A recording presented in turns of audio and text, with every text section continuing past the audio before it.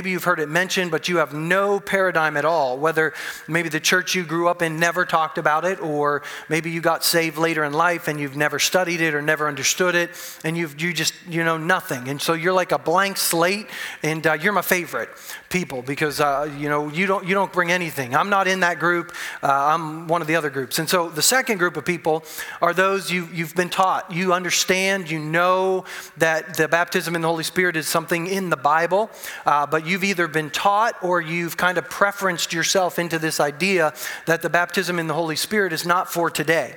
It's something that was for the apostles in the past, but it's not something that's for the present day circumstance. Or maybe you've even taught or kind of gotten to the idea that it's of the devil, that you're afraid of anything that is associated with the baptism in the Holy Spirit. The third group of people is you know it, you were raised in it, you believe in it, and in this group are people that you actively understand it and you walk in step with the Holy Spirit, you grow in it. And there are those who believe in it, believe it's for today, but we don't practice it at all. And I was raised in a church, I'm more in group 3. And I was raised in a church that every time they preached on the baptism in the Holy Spirit, I kid you not, on Pentecost Sunday, I wanted to be sick every Sunday. I didn't want to go to church on Pentecost Sunday because I didn't want the Holy Spirit to make me do something that was weird. And so I just didn't want to go. I mean, we had people that, would fall down, and we had people that would laugh, and we had people that would, speak in tongues, and I didn't want any of it. And so I really developed a theology that I didn't need the baptism in the Holy Spirit. Not because that's what I felt like the Bible said, because that's what I wanted to believe. And so I made the Bible say it. And I used famous people throughout the history of the church who had great revivals or saw great fruit, but they didn't have the baptism in the Holy Spirit, so I didn't need it either. And I would point to them. And I had an encounter with the Lord in Bible school, fighting against him, that changed my paradigm. It made me search the scriptures and find out what the Bible actually says. And so no matter what group you're in, 1, 2, or 3, or what subgroup under each group you're in, this series, I believe, will challenge you. But if you're in the group and you have no understanding, I challenge you to go to the scripture, search the scripture, seek the Lord, find out what he says, ask questions in your huddles, make an appointment with me, ask questions, grow in this together. I don't have all the answers because I fought against it for so long, and sometimes today I still fight against it because I want to be in control. I know it's terrible. It's a sin. None of you are like me. You don't want to be in control. You freely let God just take control, complete control of your life. And I know I'm alone in that. But that's my fear, is if I let go, that God somehow is going to make me do something that makes me look stupid. You know what that is? That's pride. I know, it's terrible. But here's the thing. Jesus taught us that if we ask God for anything, he will give us the Holy Spirit. He's not going to give us a snake. He's not going to give us a scorpion. He's not going to give us something bad. He's going to give us something good, the Holy Spirit, in greater measure. So no matter what group you're in, I challenge you to study. For those of you that say that the baptism in the Holy Spirit was for the past, I'd love you to search the scripture and prove that to yourself. Let the scripture actually show you that that's the case. Because I believe if you do that, you won't be able to follow that doctrine. That's a doctrine of our hearts, not a doctrine of the Word. Because the Word does not teach that the experience that the church had in the book of Acts should not be the case in our lives today. And so today, I'm hoping to cover just enough to whet your appetite in what I've called more of God, to kind of help you search out what the scripture's saying. And we're going to do that in the weeks ahead also. But today I want to talk about 4 things, and they all start with the letter P. It was interesting in Sunday school that we had all those things that started with P, and today in service we have all these things. So it's like P is the letter of the day. I feel like Sesame Street. The letter of the day is P. And so I hope no one, yeah, let's just go. So the first thing I want to talk about, taking thoughts captive right now. The baptism in the Holy Spirit, I want to talk about prophecy. All through the Old Testament, there are prophecies concerning God putting his Spirit inside his people. The book of Ezekiel talks about it. The book of Joel talks about it in Joel chapter 2. And actually, in Peter's sermon on the day of Pentecost, he alludes to that. In John chapter 7, Jesus says for his followers that rivers of living water are going to flow out of us. And he was talking about the Holy Spirit who had not yet been given. So all through Scripture, I don't have time to unpack all of them, but they're there. One of them I want to look at in particular comes from Luke chapter 3, where John the Baptist says, I baptize you with water, but someone is coming soon who is greater than I am, so much greater I'm not even worthy to be his slave and untie the straps of his sandals. He will baptize you with the Holy Spirit and with fire. Now, the Old Testament talks constantly about this Messiah, this Christ. The word Christ means Messiah, anointed one, prophesied one. So Jesus, the anointed one, Jesus, the Messiah, Jesus Christ, that's what that means, okay? The Christ is going to come. But before he comes, before he sets up his reign that never ends, before all the nations come to him, is going to come a guy known as a forerunner. He's going to come before and he's going to make the way. We know that the Messiah is Jesus, and we know that the forerunner is John the Baptist. And John the Baptist's job was to prepare the way for Jesus to come, the Messiah. And so he taught the people things concerning repentance, turning from your way to God's way and getting ready for the Messiah. One of those verses is this one. He teaches us that Jesus, the Messiah, is going to come and he is going to baptize us with the Holy Spirit and fire. Now, Jesus is the baptizer. I'm not the baptizer. The Holy Spirit is not the baptizer. The baptism in the Holy Spirit is about Jesus baptizing you and I, his followers, with his Holy Spirit or in his Holy Spirit. That word, baptize, means to submerge or dunk. When you hear the word baptize in our culture today, you think it's a religious term. It is not. If I had a donut and a cup of coffee, I could baptize my donut into the coffee. And it would not be sacrilegious. I would not be quenching the Spirit because it's not a holy, sacred term. It's a legitimate, common term. You baptize things. So whenever Jesus or John spoke to people and said, I baptize you, I put you in the water. I submerge you in water. It's literally what he's saying. So sometimes people say, I don't know why we make such a big deal about baptism. I was sprinkled as a child. Well, it's great that you were sprinkled and it's great that you had an experience, but you did not get baptized because that word does not mean just a little bit. It means completely submerged in, and it's a common term. It's not some sacred, holy term. It's just a common word. So Jesus is going to completely immerse his followers in the Holy Spirit in fire. He's going to purify us. He's going to empower us. He's going to cleanse us. He's going to do all of the things that fire does in our lives. And when he is finished, there will be more residue or evidence of the Holy Spirit than there is of us. How many of you would say, I need more residue of the Holy Spirit? All of us. So the baptism in the Holy Spirit is not some event that takes place as much as it's a continuously surrendering and yielding our lives to God so that people get more of a taste of the Holy Spirit than they get of me. All right, that's the prophecy. The plan. This is one of my favorites. And I love this because it makes sense to me because this one held me back for a lot of years. God had a plan. I love that Reg referenced the fact that God is into details because he is absolutely into details. Okay, but here's the thing. God doesn't have to act on the spur of the moment. You know, he didn't sit down one day and be like, well, let's see, what should I create today? Oh, I should create light and dark. Okay, there's going to be light and dark. Oh, wonder what I should do next. God knew the end from the beginning. He always does because God's brain is way bigger than ours. So he sees the end from the beginning. You and I are linear. Everything has to happen, in sequence, but not so with God. He can jump around and doesn't get confused Wouldn't that be awesome? I mean, women, you're better at this. That's why the personality of God, I know, is in some of you, because you can go from one thing to the next, and men are like, where are you? And so that's a quality of God. He can do that. In Luke chapter 24, Jesus starts talking about it. He says to his disciples, as he starts to open their minds to understand the scriptures, after 3 years of teaching, he's now opening their minds to understand the scriptures, that it was written the Messiah would suffer, die, rise from the dead on the third day. Oh, it makes so much sense now. They're like, wow, why didn't we see that? It's also written that this message of what Jesus did would be proclaimed in the authority of his name to all nations beginning in Jerusalem. There's forgiveness of sins for all who repent. You're witnesses of these things. Now I will send the Holy Spirit just as my Father promised, but stay here in the city until the Holy Spirit comes and fills you with power from heaven.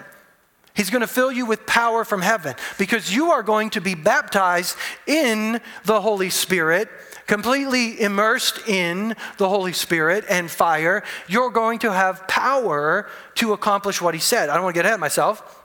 But what I want us to see here is Jesus is opening their minds to understand the scriptures, that there's been a plan all along. That God's not just making this up as he goes. He is going to send the promised Holy Spirit there to wait for that to happen. Acts chapter 1. During the 40 days after he suffered and died, so now we know that after his resurrection, he stayed with them 40 days and taught them things. He appeared to the apostles from time to time. He proved to them in many ways he was actually alive. Isn't it funny that he had to actually keep proving to them that he was alive? I mean, I know that sometimes we get hard on each other because we're like, why don't you just believe? But these guys are seeing with their eyes the resurrected Messiah, and he still has to keep trying to convince them that he's alive. He talked to them about the kingdom of God, and once he was eating with them, he said, do not leave Jerusalem. Why? Because they were in Jerusalem. Do not leave Jerusalem until the Father sends you the gift he promised, as I told you before. John submerged you with water, but in a few days you will be submerged in the Holy Spirit. And when the apostles were with Jesus, they kept asking him. See, I love this. Because as a teacher, I get this. You're teaching one thing, and the student raises their hand, and they're like, when are you going to restore the kingdom? Are you listening? I mean, that's what Jesus should have said. Because do you ever feel like that? I mean, I did this. When I was in 7th grade, I remember this. The teacher was so angry at the class one day because she was like, and she was a Christian, thank goodness, because I don't know what would have happened to me if she wasn't. And she was trying to teach, and she was frustrated because we weren't focused. And it was snowing that day. I'm sorry. But I get easily distracted when it snows. And so she's teaching, and I have no idea what she's teaching because I'm watching it snow.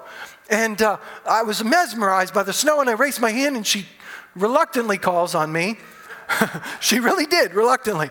And I said, Mrs. Singer, why does it snow up? Because the snow was going up, and I just couldn't understand. And so she threw an eraser at me. She did. She threw an eraser at me. It was terrible. And she missed. And so then the class started laughing, and she was frustrated that she missed. So she came, and she picked it up because it bounced halfway up the aisle, and she threw it again, and she missed again. I'm like, I'm protected by the Lord. It was great. And so she literally was like this far from me, and she throws it, and she still missed. It was great. And she was so red, she stormed out of the room and slammed the door. And a minute later, she came back and just kept teaching. She held me after class, and children never act like that. I'm not advocating that in any way, shape, or form, but what I'm saying is these guys Jesus is trying to explain to them the most important thing. Focus. Here's what I want you to understand. You know, there are distractions galore in our lives. When I'm teaching on something like the baptism in the Holy Spirit, kids do cute things. They get up and they run around. And you can either choose to be distracted or you can choose to say, that's cute, but this is important. And you got to set your mind. You got to focus. You got to keep your mind from wandering. And Jesus says, it's not important that you know what dates and times are set by the authority of the Father. Do you catch that? That means the Father has dates and times and authority. He's got all this already done.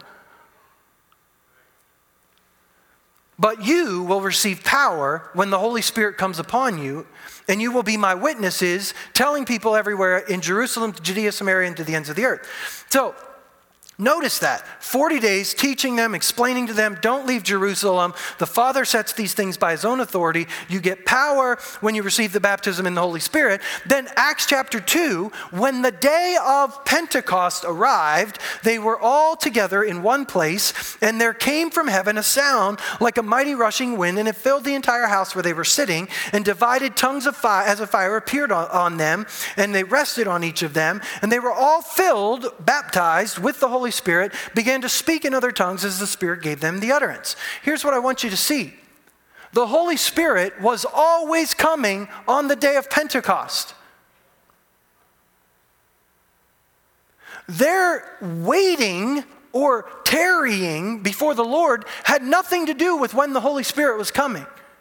He was coming on the day of Pentecost. It was already set in the authority and the plan of God. The Feast of Pentecost that they were celebrating was called the Feast of Harvest. There's so much symbolism through this and through the Old Testament, I don't have time to unpack it all. But sometimes in the churches that I grew up in, I heard things like this taught, and so I didn't receive the baptism in the Holy Spirit easily because, you had to tarry to receive the baptism in the Holy Spirit. I mean, you gotta pray and try real hard, and you gotta wait 10 days like they did to receive the baptism. No, that's not the point. In fact, nowhere else in the book of Acts or later does it ever say that anyone had to wait more than the fact that the apostles laid their hands on them and they received the baptism in the Holy Spirit. And yet some people taught me, whether they taught me or I just heard it that way, that, if you don't tarry, the Holy Spirit don't come. That's not, and I even heard a sermon once that Jesus appeared in his resurrected form to 500 people. And we know that because Paul tells us in 1 Corinthians chapter 15, verse 6, that Jesus in his resurrected state appeared to 500 people. But in Acts chapter 1, verse 15, way before the day of Pentecost, not way before, a few days, it says that the 120 believers, all the believers, 120 of them, met together to pick a new apostle. And then they met together constantly. So, see, what I heard preached was 500 heard Jesus and they started waiting for the Holy Spirit, but 120 were there on the day of Pentecost. 380 got tired of waiting and they didn't tarry long enough, so they didn't receive. Well, that's hogwash, because the Bible doesn't say that. In fact, what it says is the 380 never even started waiting. It says that Jesus appeared to 500 people, but 380 people stubbornly refused to believe that Jesus had risen from the dead. He is who he says he is, and that they even needed to wait for any Holy Spirit. Now, that's alarming. That 500 people heard Jesus teach this, and 380 of them didn't even try. Didn't think they needed it. Because sometimes I get bent out of shape that, in our day and age, I'm like, man, Lord, I don't understand. I preach on the baptism of the Holy Spirit. I try to say everything the Bible says, and people don't want it. Well, Jesus himself appeared to 500 people, and 380 of them didn't think they needed it. See how human nature easily can deceive us? But what I want us to understand, and I love in the book, you need to read this, because our former superintendent now, Dr. Wood, writes in the beginning of the book about old-time tarrying services. If you are not Pentecostal or raised in it, you don't know what that is, but on Sunday night, we used to come to church at 6 o'clock or wherever you were, whatever time, and you didn't know when you were going home. Literally, sometimes it was 11 o'clock or later. Because the pastor would preach a little and then he'd give an altar call and people would get saved. It was on a Sunday night that I was sitting on a platform playing my trumpet, and my cousin, who was a stripper, literally, came in from work and had a coat wrapped around her scantily clad body, walked an aisle to where her mom was sitting and started crying, came to the altar and gave her life to the Lord. I mean, stuff like that happened on Sunday night. And so, you know what we were like? When we stopped having Sunday night services culturally, do you know what we did? We were like, well, the Spirit ain't going to move now. That's what we did. And I fought it. I thought, we got to have Sunday night service. This is the devil trying to keep us from having Sunday night services. No. Well, we have these 1 hour and 90-minute service, 30-minute services. There's no way the Holy Spirit can move in an hour and a half. And so we've created this doctrine that it has to be long and drawn out if the Holy Spirit's going to speak. And what we need to understand is they waited till the day of Pentecost so they could receive the Holy Spirit. And you and I can receive the Holy Spirit, and we can actually go out, and we don't have to tarry, and we don't have to wait, and we can actually operate in the gifts of the Spirit every single day of our lives. Without some worship team following us around, without us having to have you need prayer? Hold on, give me a couple minutes to get in the Spirit. There ain't time for that.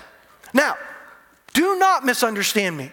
There are times that we are to wait before the Lord. We are to tarry. We are to quiet ourselves. Absolutely. But please do not attach that to the theology of the baptism in the Holy Spirit and confuse everybody. If your heart is open and ready, you will receive when you ask. The biggest problem most of us have with receiving of the baptism in the Holy Spirit is right here. Oh, trust me, I know. It took me forever to receive the baptism in the Holy Spirit. And the crazy thing is I was receiving it all along. I just wouldn't accept it. And even after I received it, I doubted it. That's just me. And even after I asked God for confirmation, and I've told the story before, and He gave it, that I was actually speaking in a language someone else could understand who knew that language, and I didn't, I still didn't believe it. It's right here. The enemy keeps us from receiving something that God says is really good because of what we think. God has had a plan all along. And I challenge you, in the first couple chapters of the book, he really goes over the history of the Pentecostal movement, the baptism in the Holy Spirit, and the Assemblies of God. And so all of that is in there. And it's a warning, or it's information to some of us, but it's a warning to some of us that we cannot get more concerned about the fireplace than we do the fire. You understand that? Don't get more concerned about the fireplace than the fire. We all have these ways that we think the Holy Spirit moves. They're fireplaces. He's the fire. And anytime you put Him in a fireplace, you limit His ability to move in your life out there.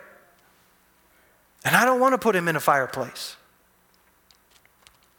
Amen. Well, God's plan was never for the baptism in the Holy Spirit to be just for the early church. Peter says, each of you repent of your sins, turn to God, and be baptized in the name of Jesus Christ for the forgiveness of your sins, referring to water baptism. Then you will receive the gift of the Holy Spirit. This promise is to your children, to those who are far away, people far in the future, and or the Gentiles. That's what that literally means. To people who are far away means not location, far in the future. All who have been called by the Lord our God. And the pattern throughout the book of Acts is everyone who comes to faith in Christ should expect to be baptized in the Holy Spirit the same way. Not with tongues of fire, not with great fanfare, but you should expect the same things that happened in their lives to happen in our lives. We'll show you that in the parts of the baptism. Third P. The parts of the baptism in the Holy Spirit coming from Mark chapter 16. Jesus again teaching his disciples after he was resurrected from the dead. He rebuked them for their stubborn unbelief because they refused to believe those who had seen him after he'd been raised from the dead. Don't short circuit that.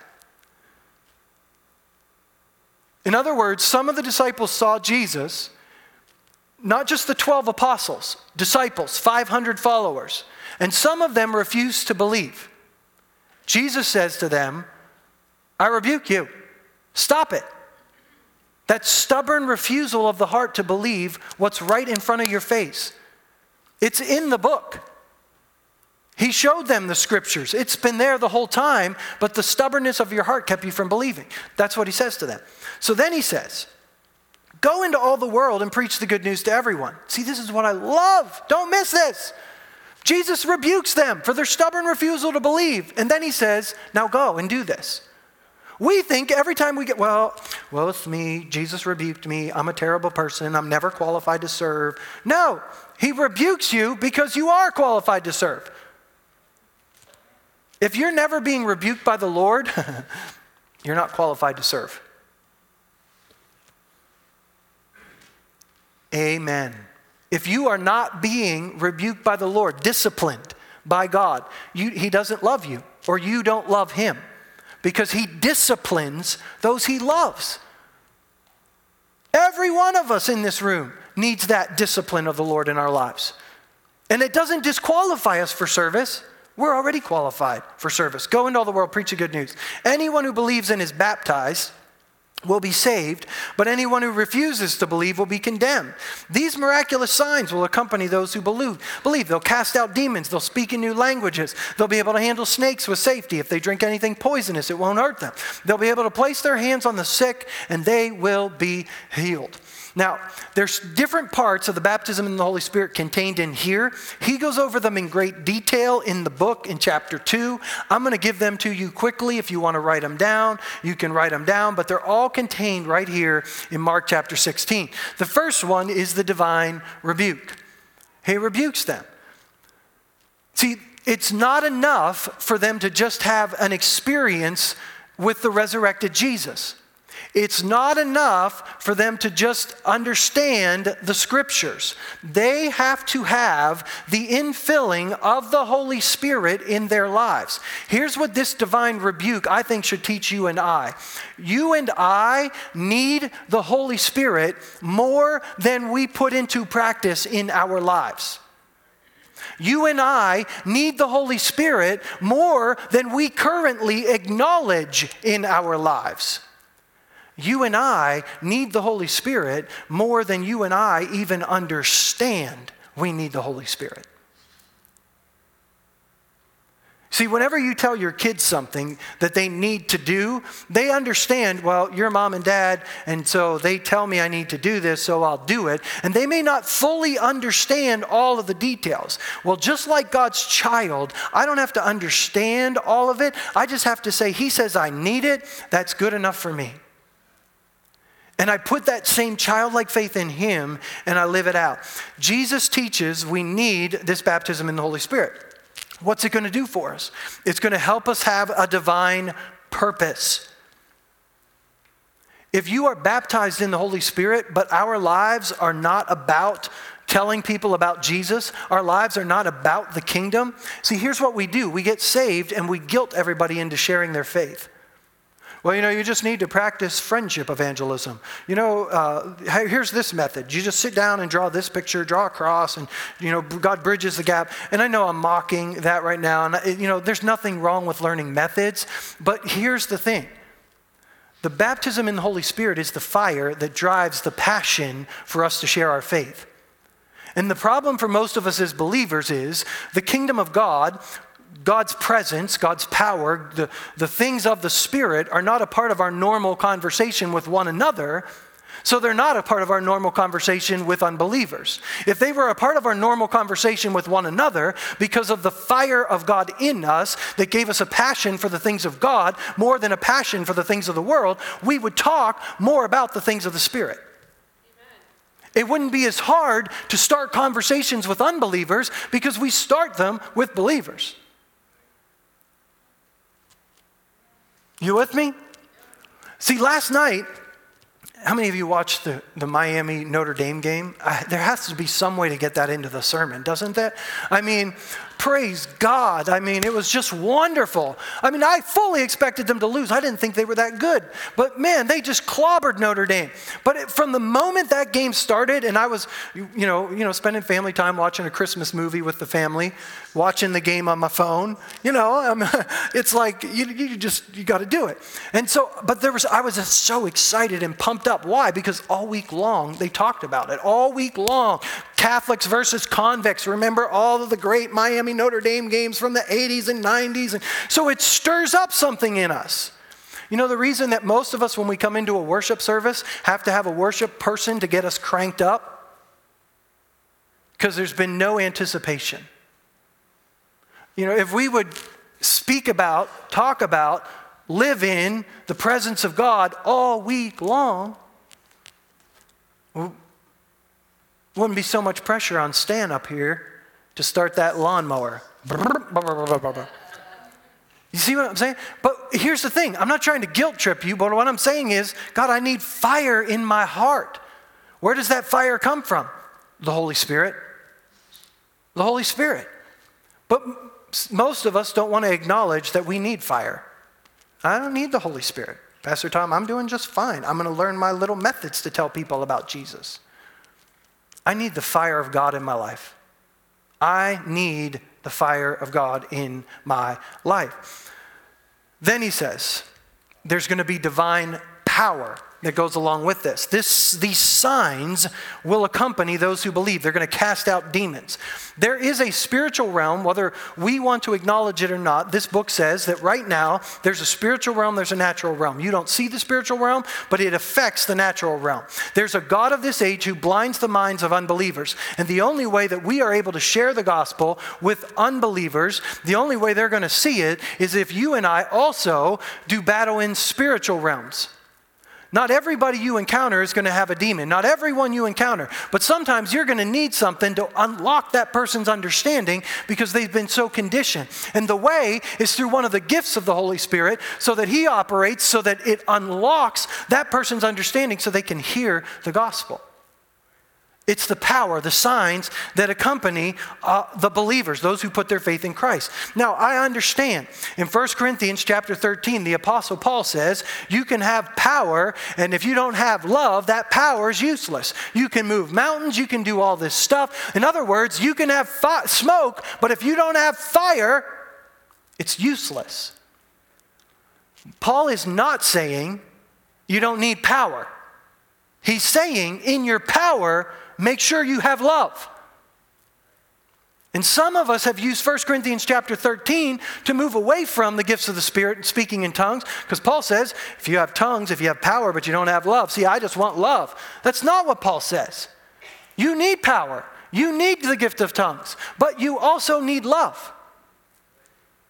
And we, group 3, those of us in the room, we can have fire or smoke without fire. You understand that? The signs can still operate. The tongues can still flow. But the fire of the Holy Spirit can be quenched in our hearts. That's how Jesus says in Matthew chapter 7, you cast out demons in my name. We did all these things in your name. He said, I didn't know you. I mean, there was a lot of smoke, but there wasn't any fire. It's not either or. Because where there is fire, there will be smoke. Where the fire of the Holy Spirit burns, there will be signs that accompany. But don't just think that because you have smoke, sometimes it's just a fog machine. There's a lot of charismatic churches that have a lot of fog, but not a lot of fire.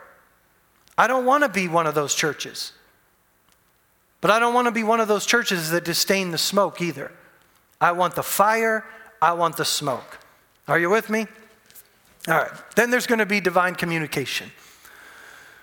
These miraculous signs will follow those who believe. They will speak in new languages.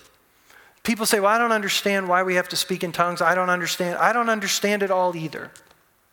But here's what I know. The Bible says when you receive the filling of the Holy Spirit, you will speak in new languages. You will speak in a divine language given to you by the Holy Spirit. Nowhere does it say that He will come and overpower you and take your tongue and speak for you. It says He will supply an utterance. He means He will give in your head a thought to say out. And I know I wrestled with this for years. It was just because I heard other people speak in tongues. My mom speaks in tongues more than all of you.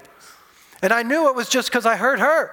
I'm just mimicking someone else. That's not really the Holy Spirit. All kinds of doubts and questions. And finally, one day I just said, okay, God, I'm going to believe it, and I'm just going to do it.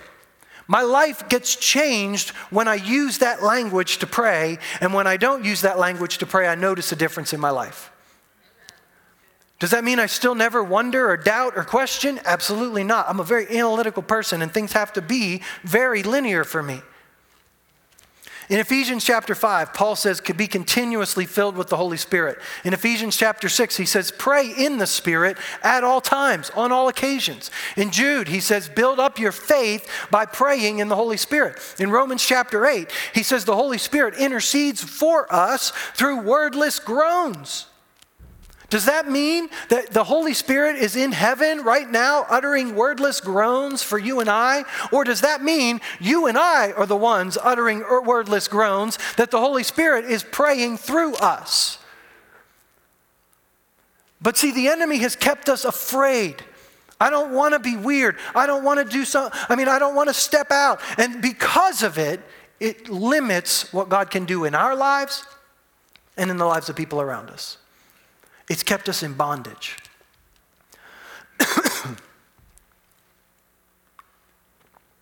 Don't be afraid of what God has promised to give to us. I know that tongues in some circles has become a badge of honor or some type of thing. Again, there's got to be fire to go with your smoke. But if the fire of the Holy Spirit burns in our hearts, one of the signs that it says is we will speak in new tongues. It's throughout the scripture, and we're going to talk about it in the weeks ahead as well. Divine protection. They'll be able to handle snakes with safety, and if they drink anything poisonous, it won't hurt them. This in no way applies to the fact that we should bring snakes into a worship service and pick them up. Okay? Acts chapter 28, the Apostle Paul, baptized in the Holy Spirit, living in the power of the Holy Spirit, operating daily in the power of the Spirit, praying in the Spirit more than all of the believers. He said that himself. One day is collecting firewood and a snake latches onto his hand. He shook it off. Now, I don't know about you, but if a snake latched onto my hand, I hope I would just go like this. Chances are I'd scream like a girl. And I would be like, "I'm gonna die!" Or I'd be like asking someone to suck the poison out. But why? Because the baptism in the Holy Spirit for the Apostle Paul wasn't an event. He was continuously filled with the Holy Spirit. Everywhere he went, it wasn't just him, it was what the Holy Spirit was saying, what the Holy Spirit was doing. I know that we look at some people and all they talk about is the Holy Spirit. All they talk about is the Holy Spirit. You are not your own, you're bought with a price. All we should talk about is what the Holy Spirit is saying and doing. Now, I don't want us to be weird and be like, "Well, I can't eat this food." Holy Spirit, what should I order off the menu today? That's not what we're talking about. But our conversation should be filled with the kingdom of God. How many of you know someone that needs healing in their physical body? Raise your hand. How many of you know someone who needs deliverance from something? Raise your hand. They're oppressed by something. Why should you and I talk about the kingdom? For that very reason. Because God wants the kingdom not just in our lives, but in their lives. This isn't about us having a good worship service. This is about changing the lives of people around us. When Jesus stood before Pilate, he said, "You don't have any power over me that wasn't given to you from above." There's a divine protection that comes from the baptism in the Holy Spirit, or the awareness of the Holy Spirit in our lives. The last one is divine healing. They will be able to lay their hands on the sick and be healed. And he does a great job in the chapter of talking about what the world says about physical touch. Why the laying on of hands? And he goes over that the world and doctors, they talk about how touch has a healing aspect to it. And just touching people makes a difference. And hugs and physical things. And what I love is that after all of that, when he lays that foundation, he says, if the natural physical touch can do that, imagine what's possible if you add the supernatural element to it. Why do we lay hands on? Well, God knows us better than we know ourselves. And he understands that physical touch does do something for you and I. But he also knows that he wants to flow through you and I to touch others and not just touch them on his own. And so laying hands on the sick, and he talks about miracles and healing and how all of this takes place. And so I want to encourage you, again, to just read through the chapter. He'll unpack things in ways that I just didn't have time to really go over. And you say, well, Pastor Tom, don't these things happen in the lives of unbelievers or in the lives of other believers who don't believe in the baptism in the Holy Spirit? Yes, it does. It absolutely does. I mean, doesn't healing take place when people pray who haven't been baptized in the Holy Spirit? Absolutely. I mean, doesn't salvation come to people? I mean, aren't some people passionate about evangelism without the baptism in the Holy Spirit? Absolutely. Because here's what you got to understand. Every person who comes to faith in Christ does so by the Holy Spirit. And the moment you and I put faith in Christ, the Holy Spirit, all of the Holy Spirit, comes to live inside of us. That does not keep us from saying, the Bible does say, there is an experience with the Holy Spirit known as the baptism in the Holy Spirit. And however you want to describe it, the Holy Spirit takes more of our lives. We get more immersed in the baptism or in the Holy Spirit so that he flows out of us in other ways. So it's not a question of me getting more of the Holy Spirit. You can't get more of him. You got all that you get. But you can give more of you to him. And so here's the thing. God's not like in heaven going, well, if you're not going to believe in the baptism in the Holy Spirit and speaking in tongues, then I'm going to not do anything in your life. No. He loves people. And if you have the Holy Spirit living in you and you're willing, he'll use you to minister to other people. You can pray for someone, they can be healed. I'm not going to limit it. But please understand, the baptism in the Holy Spirit is an experience God wants for every one of us. He wants us to learn to release more of ourselves to him. The last P, and it's really a short P, is the point of the baptism in the Holy Spirit, is more of him. It's more of him. The baptism in the Holy Spirit, don't get me wrong, is not about signs and wonders following you. It's not about, all of these external things. Because, the danger of that is you can keep all those external things and really lose him. In other words, you can keep all of the smoke, but not have any fire. So don't lose sight of the fact that we're not asking for the baptism in the Holy Spirit just so I can speak in tongues. Tongues helps me know him. It's his language.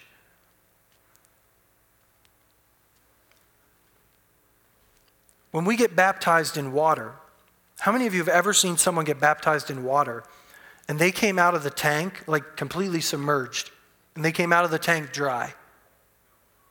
It didn't happen. I mean, what happens when you get baptized in water and you come out wet? When you and I get baptized in the Holy Spirit, we ought to come out with the fruit of the Spirit. We ought to come out with the power of the Spirit.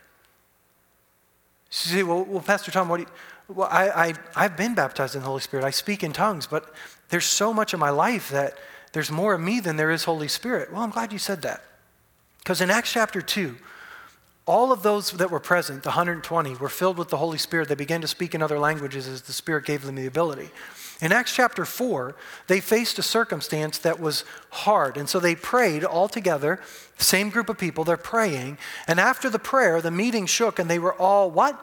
Filled with the Holy Spirit. It's not an event. The baptism in the Holy Spirit is about releasing more of me to him. It's about learning to hear his voice. It's about responding to him. It's about letting the gifts of the Spirit operate. It's about letting the fruit of the Spirit out of my life. And it's all done by him. I'm going to invite the worship team to come back. And as they're coming, I want to share with you a story this week.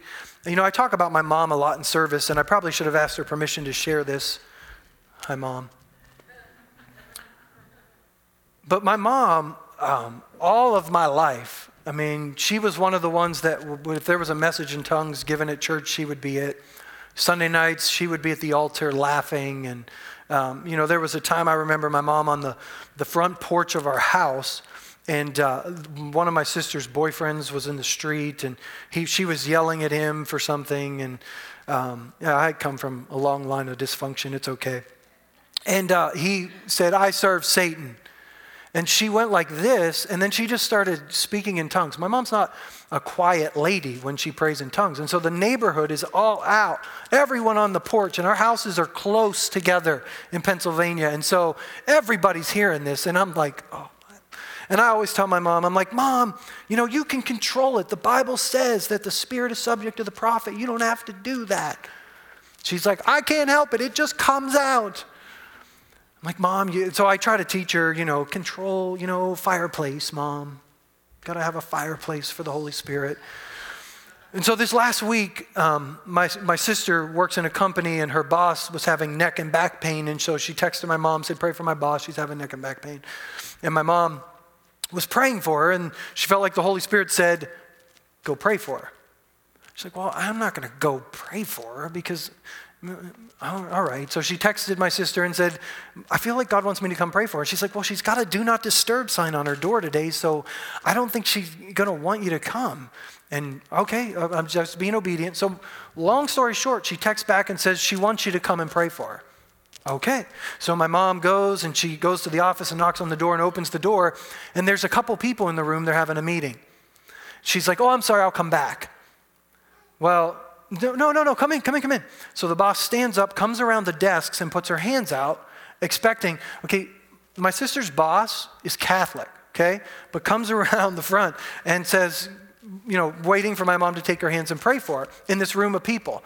My mom does not want to do this. Okay, I don't want to pray for people in a room of people. So she says, "I just started praying, and I don't know what I prayed." And then she's like, "And then I prayed in tongues." She doesn't listen to anything I say. And she's like, "But then it was weird. It was like I interpreted it." She's like, I started prophesying over this woman.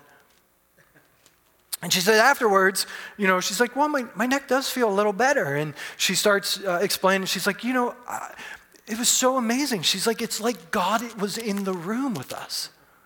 Her words. She turns and says to the lady behind my mom and says, "Did you feel it?" The woman in tears shakes her head yes and leaves. My mom's like, "I'm sorry if I offended her. I didn't." And so she's beating herself up because I've taught her you shouldn't pray in tongues in front of people because they're going to think you're weird. And she said, "No, it was fine." That woman was just so overwhelmed because it was like God was in the room. That's what we're talking about. That's what he's calling you to. My mom is not a college-educated woman. She's not, in a deacon position in the church. She's never been in leadership in the church. She's always served. She's been a Sunday school teacher. She's been a girls' ministry teacher, a girls' ministry leader. She's cleaned the church. She's always been a servant, but she's never been someone like, that we look at and think, "Oh yeah, God wants to." She's just willing. And she's willing to be made a fool of, if that's what it takes. Because God wants to walk into some rooms where you are. So I want to invite you to stand with me, and here's what we're going to do.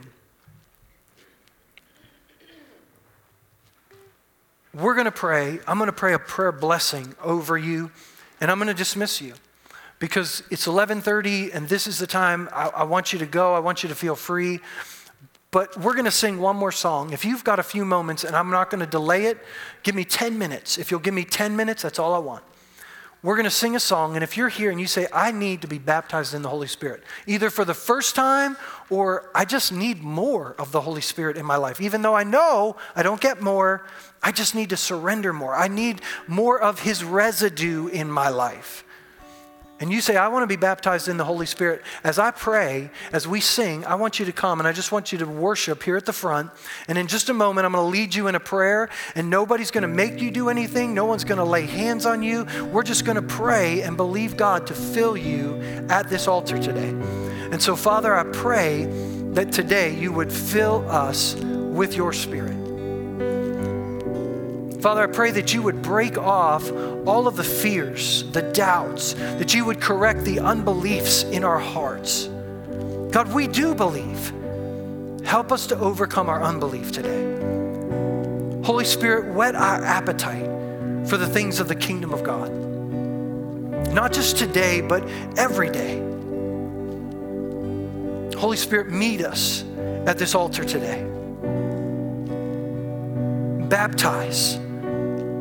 Jesus, baptize us with your Spirit.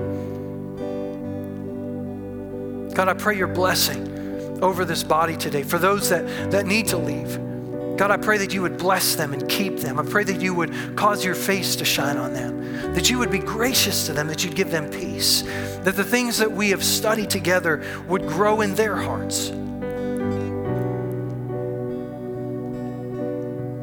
Jesus, meet us in this place today, I pray. In your name, amen. Amen. As they sing, as they lead us, I want you to come.